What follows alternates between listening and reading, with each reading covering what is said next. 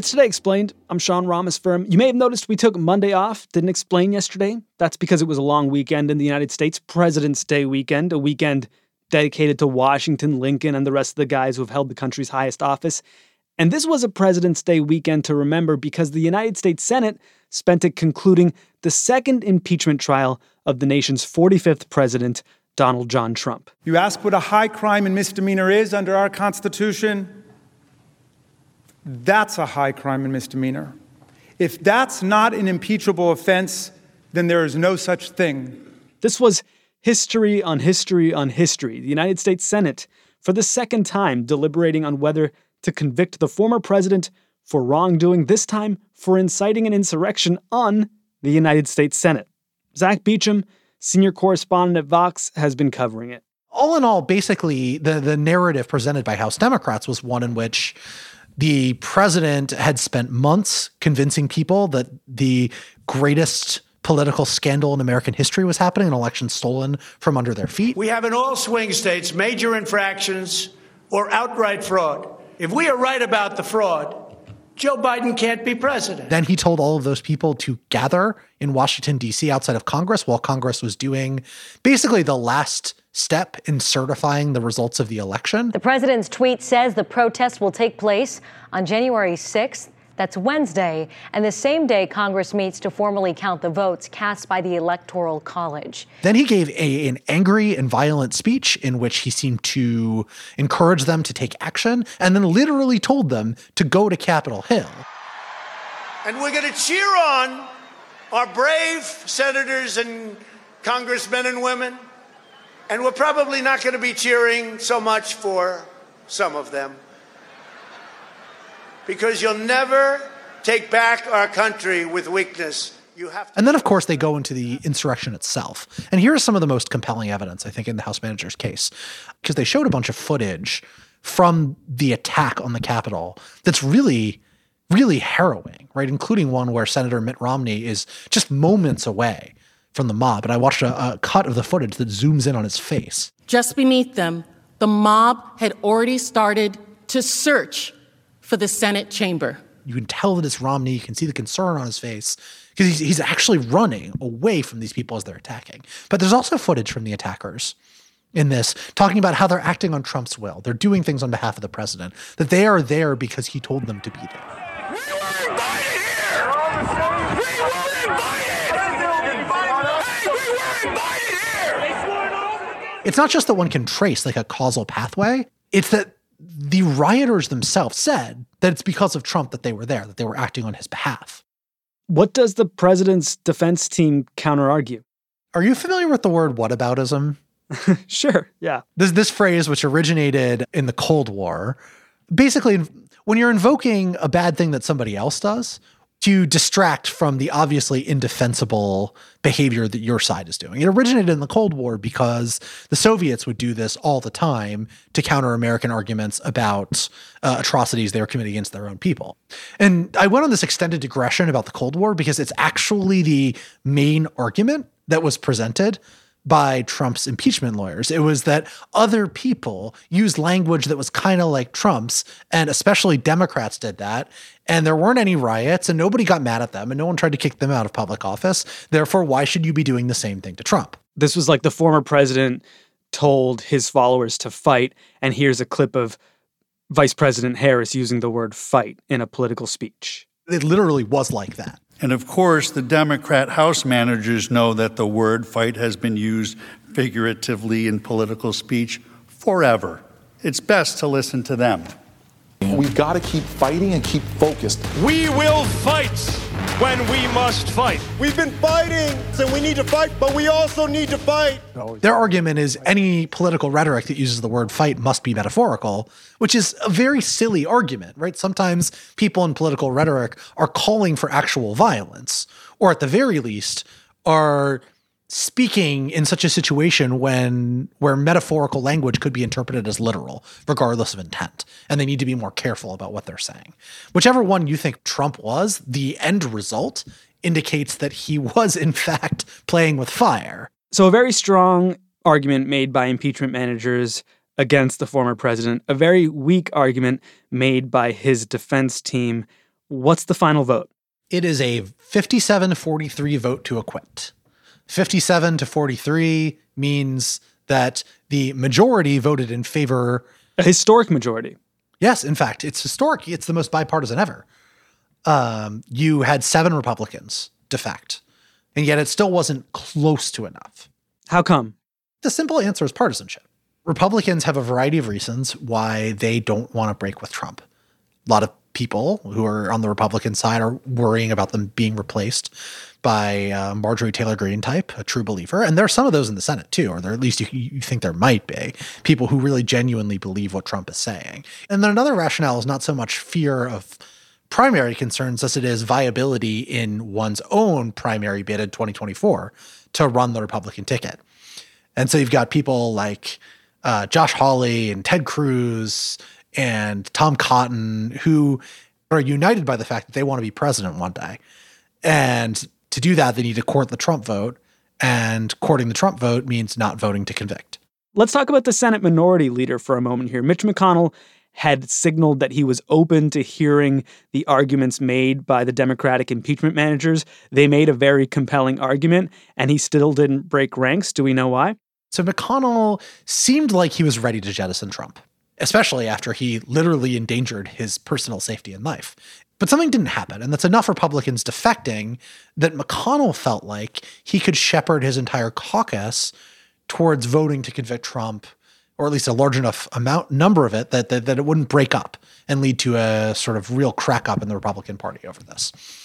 And there were some rumblings, most notably in a CNN piece, that an open break between McConnell and Trump would lead to him losing his leadership position.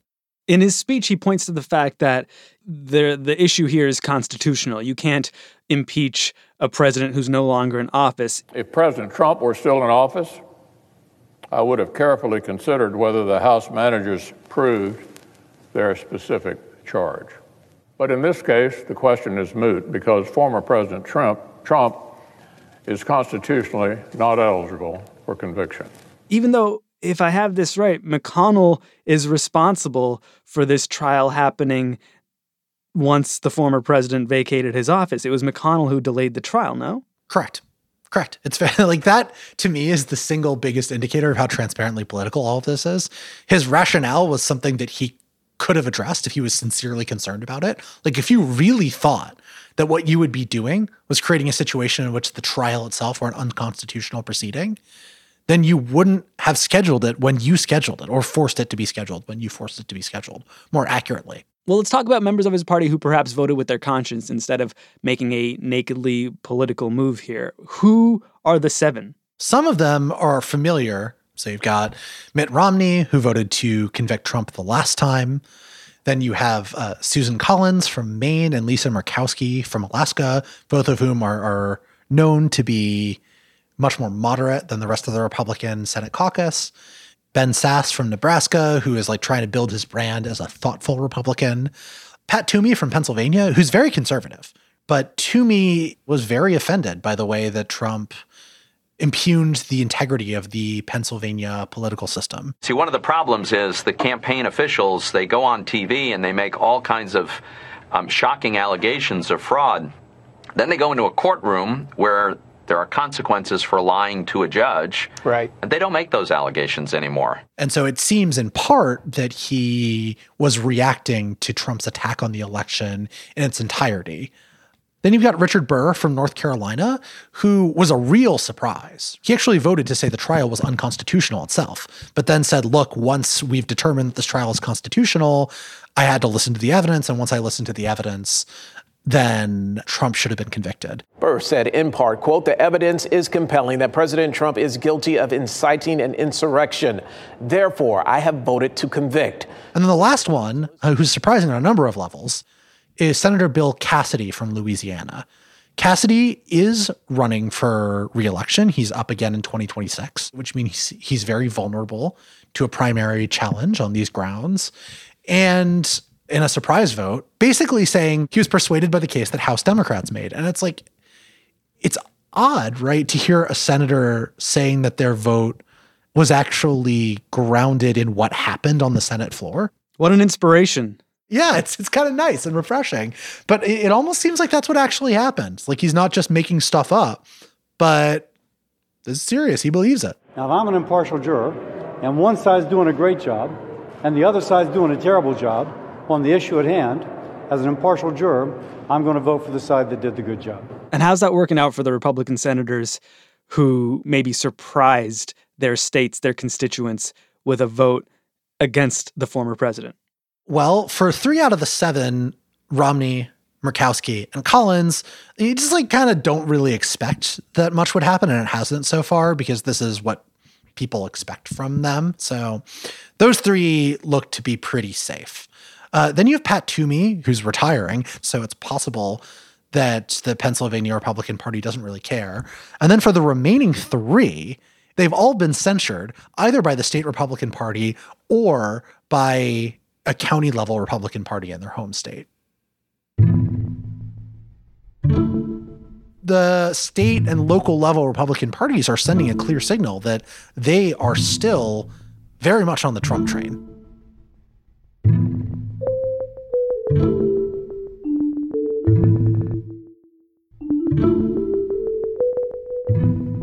More with Zach in a minute.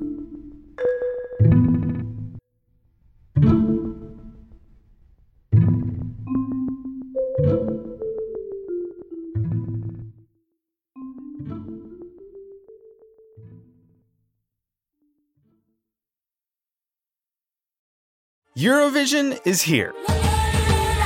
This year's contest gets underway this week in Malmö, Sweden, but this year's contest comes with a dose of controversy. I'll give you one guess as to what people are mad about.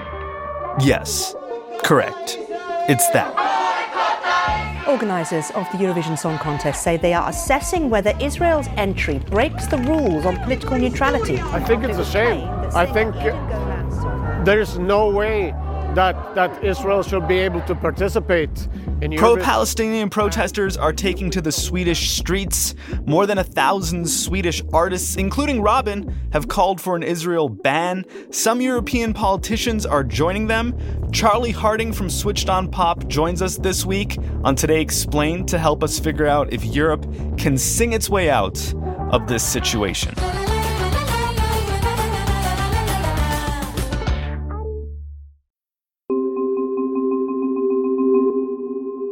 So, Zach, just to recap here, Democrats make a very strong case against the president in his Senate trial.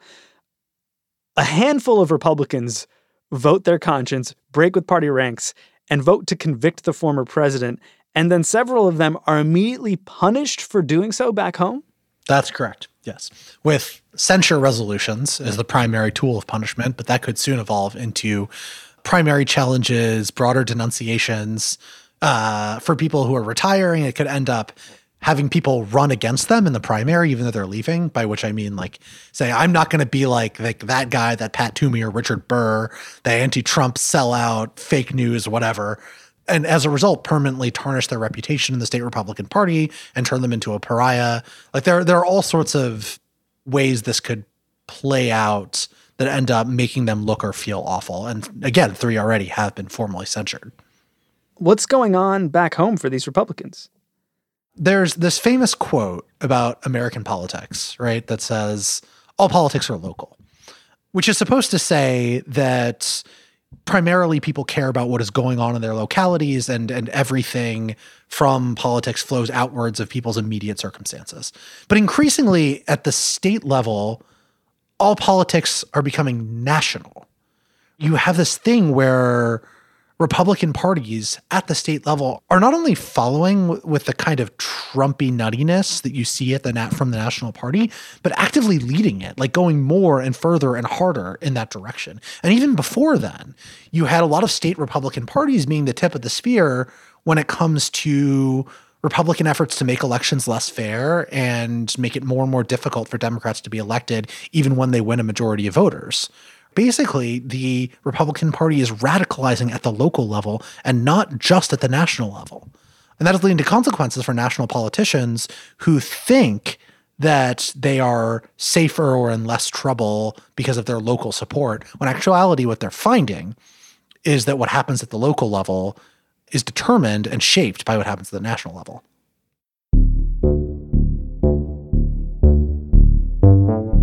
Well, we've been focused on this show probably a lot more on the radicalization on the national level. What's going on at the state level? Choosing to side with the far-right fringe or not, that's the battle at the state party level. The Oregon State Republican Party passed a resolution calling the Capitol insurrection a false flag operation that was designed to pave the way for a leftist dictatorship somehow. It actually compares the Capitol storming to the 1933 Reichstag fire that the Nazis used to take over Germany. You had a tweet from the Hawaii Republican Party that was basically endorsing QAnon. Shirlene Ostrov resigned to allow the party to recover from the controversy. The party says the tweet from a Hawaii GOP official was unauthorized. It was later deleted. But the point is more that someone that high in the party was drawn to that level of ideological nuttiness, right? The Arizona Republican Party censured current Republican sitting governor Doug Ducey for his coronavirus restrictions, and they also passed censures of former Senator Jeff Flake and Cindy McCain. And why were they censured? Because they voted for Joe Biden and supported Biden and said that Trump was maybe crazy. McCain tweeting her response, "Time for some soul searching in the Arizona GOP." Flake texting, "If condoning the president's behavior is required to stay in the party's good graces, I'm just fine being on the outs." Pennsylvania state Republicans are limiting courts' abilities to hear election challenges. And you've seen censure stuff in lots of different state Republican parties about the 10 Republican House members who voted to impeach Trump. The Oregon Republican Party defiantly defends Trump. Patriots are not going away. The president's not going away. The state party passed a resolution condemning 10 House Republicans who voted to impeach Trump, calling it a betrayal. On the whole, an escalating amount of nuttiness from these different Republican state parties.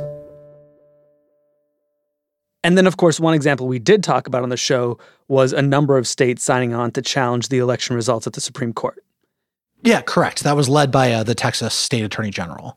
The Supreme Court threw it out in a very, very terse letter that basically amounted to saying in polite Supreme Courtese, like, this is complete nonsense and we're not going to hear it or listen to it or pay attention to it.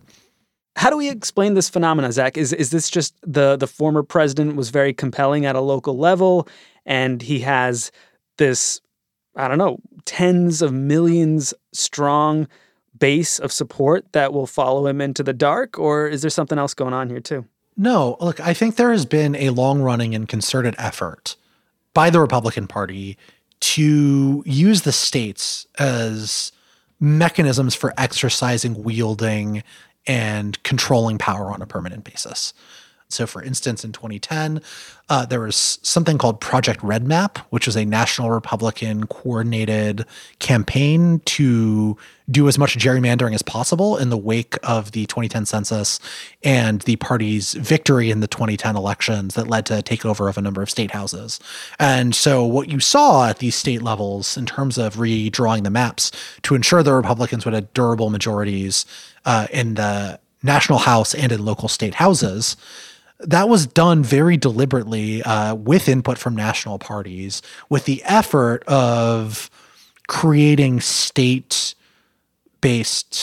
institutions that become a really important part of the national party's ability to rig the system in their favor, right? And that speaks to the role that state parties play in American politics right now. They're not these hyper-local institutions anymore. Like, there's a bunch of research from political scientists that shows that increasingly, if you look at like state party platforms, they are more and more focused on national topics and less focused on local ones. And they start to sound more and more like each other. And I think a lot of this has to do with both the extremism and the national focus of media nowadays. Like, you used to have a lot of fragmented media markets where local politicians and the voters they answered to were really concerned about hyper-local issues.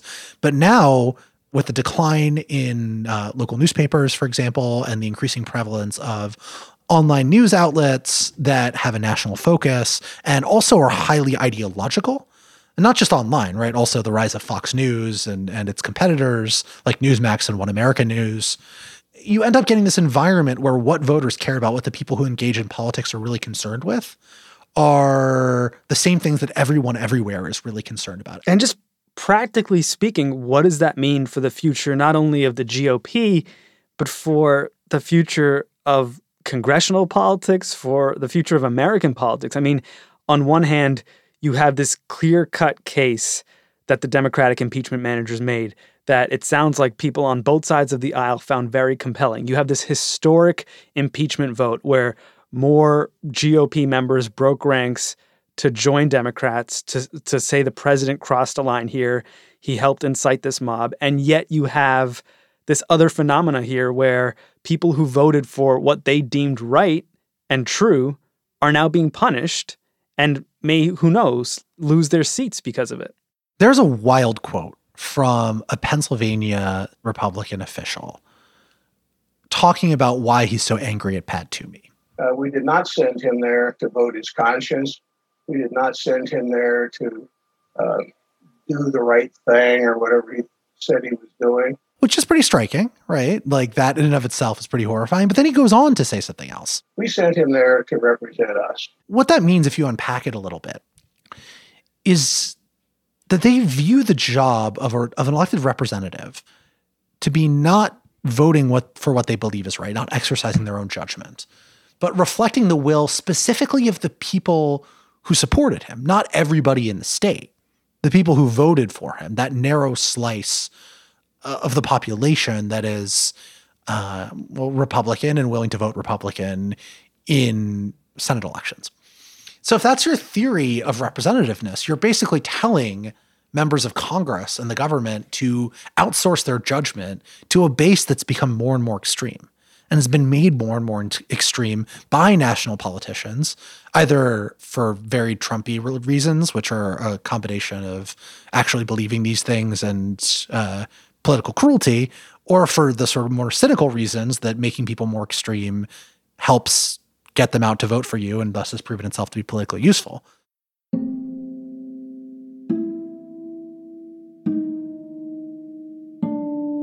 Whichever way you want to run it, right? The National Party has helped create this monster that is now eating them and preventing them from doing things that they want to do, like getting Trump out of their party to try to restore a political system that they feel like they really can control. It's just sort of a classic Frankenstein's monster type situation where the party that people like Mitch McConnell has created is turning on them. And it's turning on American democracy too, which they partly intended, but they didn't intend it to be so crass and so obvious and so violent.